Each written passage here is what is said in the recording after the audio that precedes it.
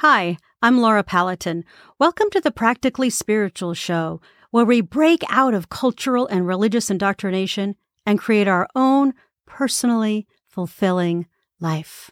As many of you already know, I've been working on a new book called A Path to be Spiritually Free to help people specifically with step-by-step breaking indoctrination and then creating a spiritual path that's really personalized and works for them.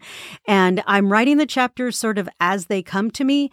And this episode of the podcast, I will be reading to you a new chapter I recently wrote called Connecting with Spirit. So let's listen to the theme song and then I'll meet you on the other side. Welcome to the Practically Spiritual Show. Together we will learn, laugh, and grow. Break indoctrination. Rise above our nation and soar.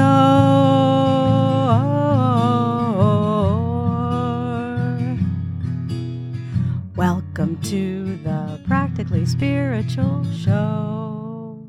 One of the fundamental things that I hope to share through this podcast and my books is that we, as human beings, are fully capable of connecting with spirit.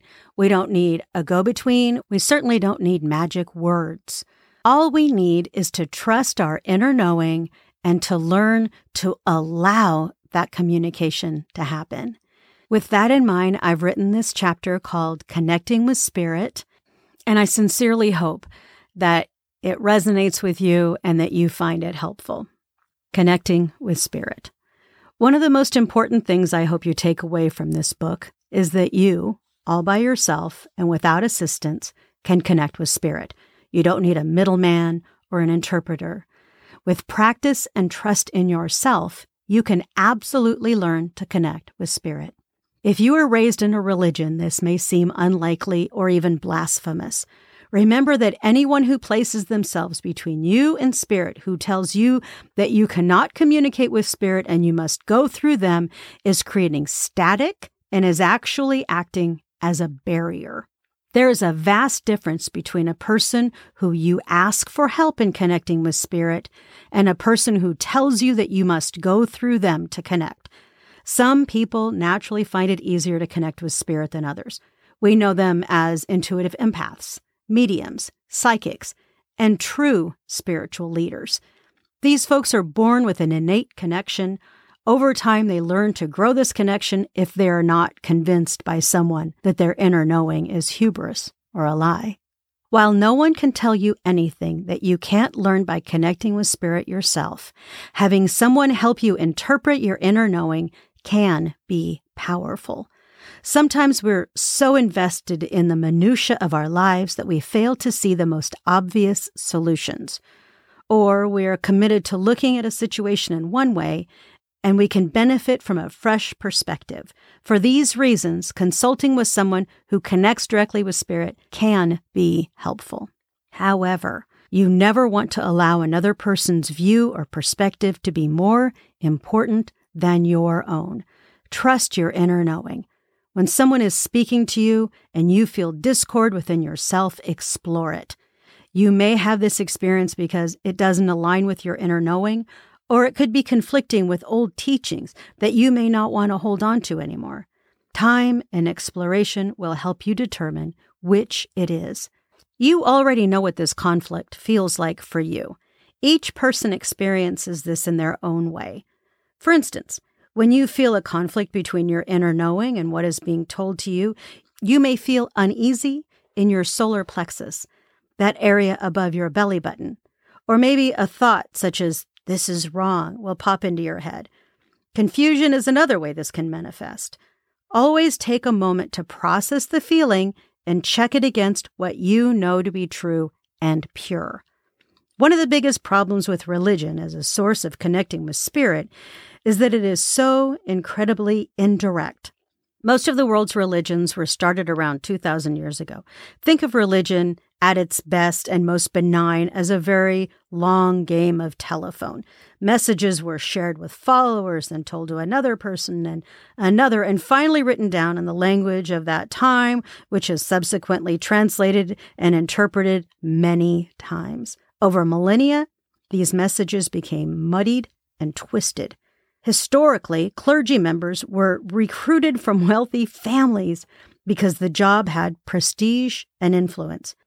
There was absolutely no consideration given to whether a candidate for seminary had an innate connection with spirit. Eventually, there was little to no pretense given to clergy communicating with God. They were simply presented as men who had a religious education. Religion has been used to commit some of the most egregious atrocities in humanity, yet millions still trust religion to dictate their lives. So strange when you think about it. Modern-day religions are not all inherently bad. Enjoying the company of like-minded people, sharing music, and enjoying fellowship should not preclude anyone from connecting directly with spirit. However, many religions dismiss this real and important part of a fulfilling spiritual life. How to connect. There are probably as many ways to connect to spirit as there are people seeking that connection. I will share with you a few ways I've experienced this connection. First, through the creative process. As dualistic beings, we have a body with talents and learning paired with a spirit that animates our bodies. When I am making art, writing songs or books, I feel I am connected with spirit. It isn't my body that has a creative flow, it's my soul. Yes, my body has skills that allow me to interpret inspiration into words or music, but the ideas and spark come from my connection with spirit. As with all forms of connection with spirit, trying to connect or forcing flow is rarely successful. It's allowing flow that works for me. Spirit often speaks to me through dreams and encourages me to move ahead with creative projects. This chapter was instigated through a dream this morning, for instance.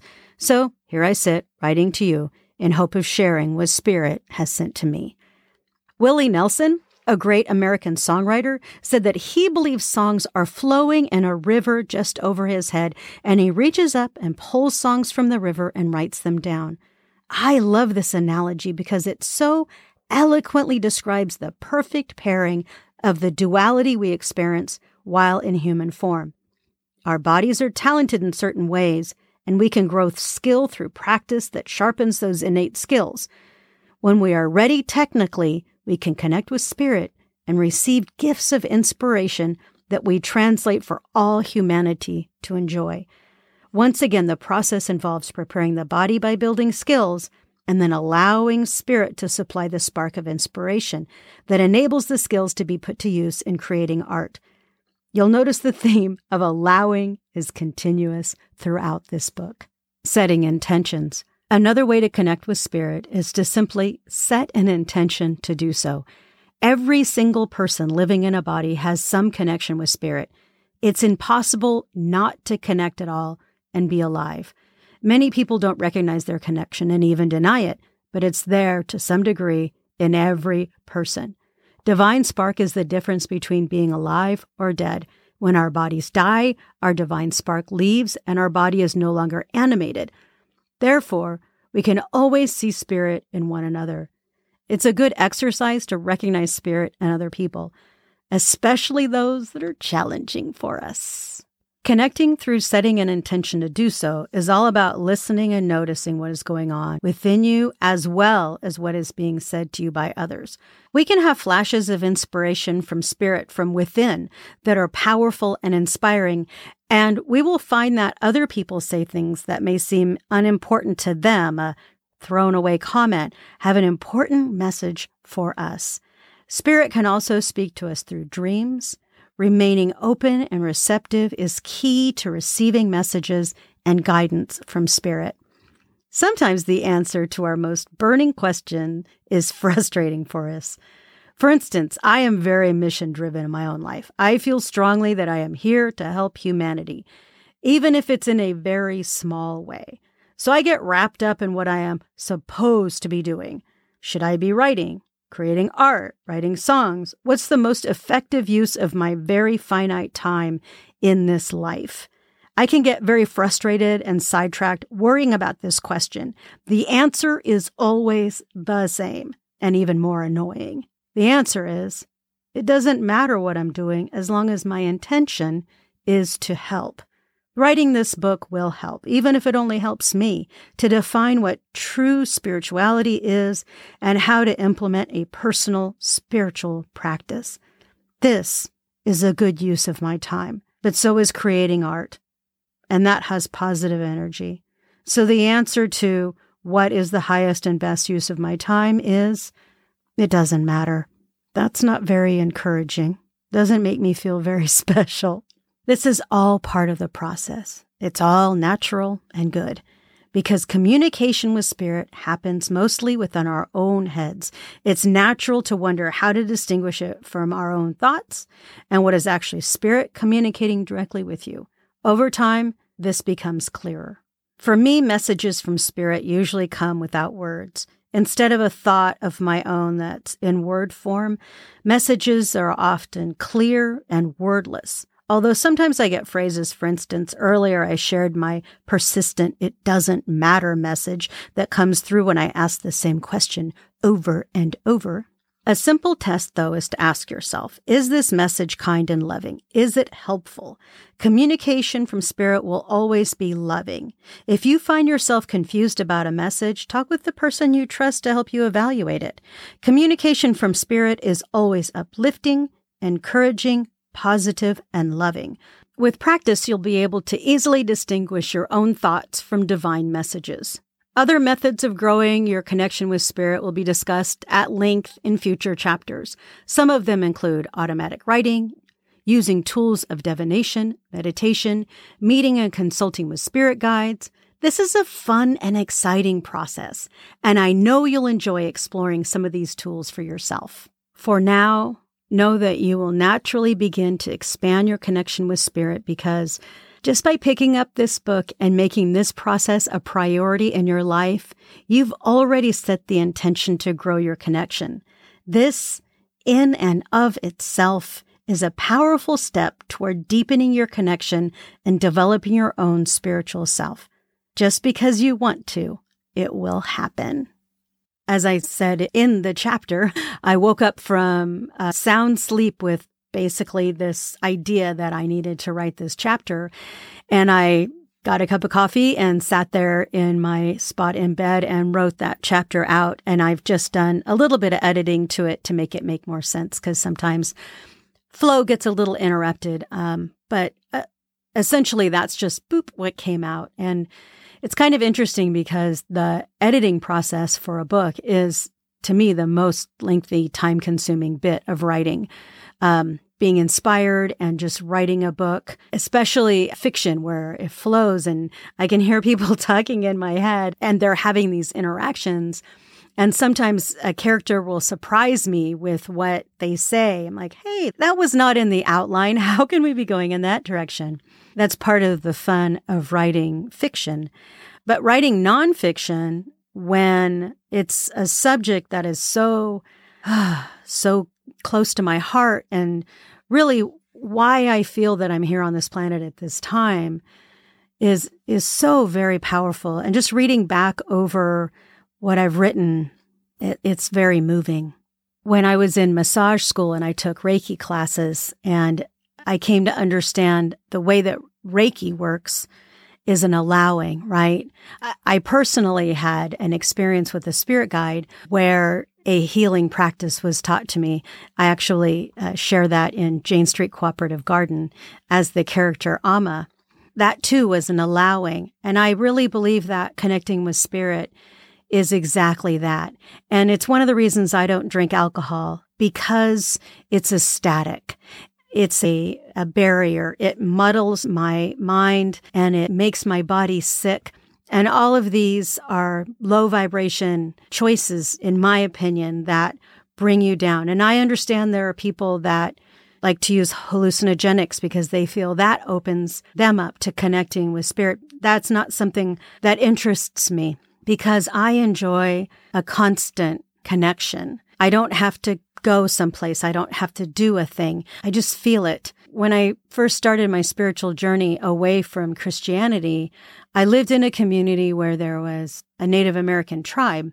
And I reached out and I was lucky enough to get a moment with the shaman from that tribe. And I had already started doing spirit guide work. And so I asked this person about that. And they said that you have to go to a certain place. You need to go there respectfully and reverently because spirit guides are busy and they just can't make time for you on your time schedule.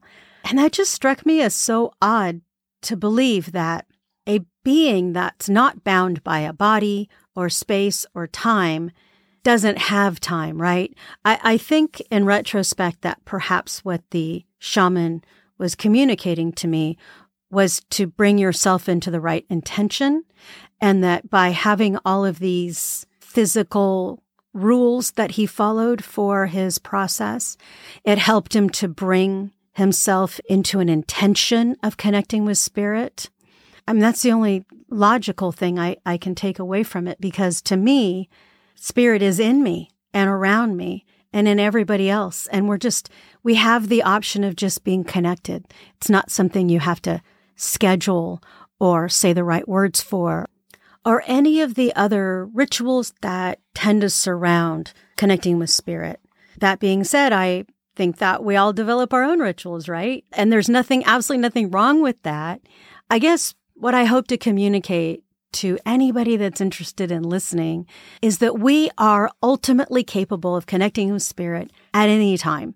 And we can use any tools at our disposal, or any ritual or any practice, to make that happen for ourselves. And we don't have to follow along with any certain set of steps in order to achieve it. It's available to us at all times. It is very helpful to get quiet, right? Not have a lot of distractions, to set yourself aside, to make that time, to maybe have a piece of paper and a pen or a laptop or whatever you use to record, because when you're in that space and you make those connections and you feel it and you know it and you're living it, then when we step back into the world, that whole separation of body and spirit comes up, right? And it's easy to forget what you wrote. Even as I'm reading this chapter to you guys, and I love it. I don't remember writing all those words. I love them.